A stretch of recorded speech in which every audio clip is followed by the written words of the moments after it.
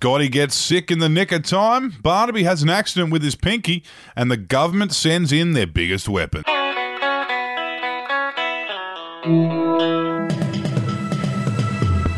Hello, this is your Daily Batuta for Thursday the 3rd of March. I'm Effie Bateman. And I'm Clancy Overall.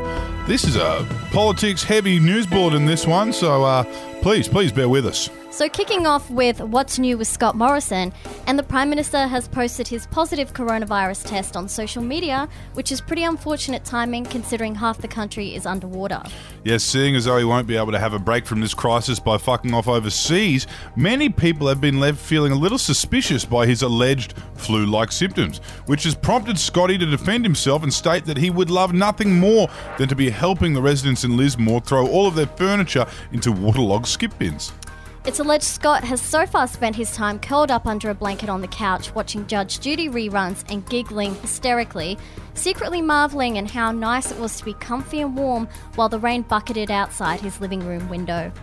And speaking of taking a sickie, Barnaby Joyce is reported to be doing everything in his power to avoid taking up the responsibility of the acting Prime Minister, even going as far as chopping off his pinky in a bold act of defiance.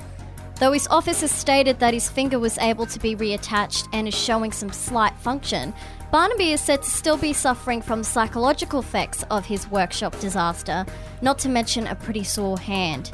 However, he too says he can't wait to get back into the office. Everyone's dropping like flies, aren't they? It's unknown who's going to take over leadership for now, but he is hoping for a swift recovery for both of them.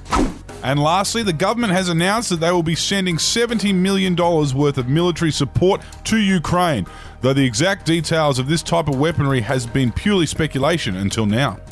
Yes, with talk of sending boomerangs made out of blades or emus descended from those who fought in the Great Emu War, the real super weapon is far more deadly than anyone could ever have imagined. A rum-drunk concreter named Boyd.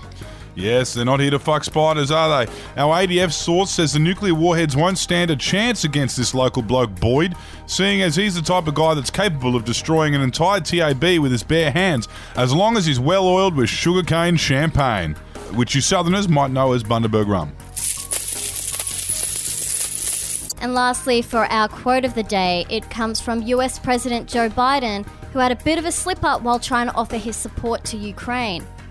He said, Putin may circle Kiev with tanks, but he'll never gain the hearts and souls of the Iranian people.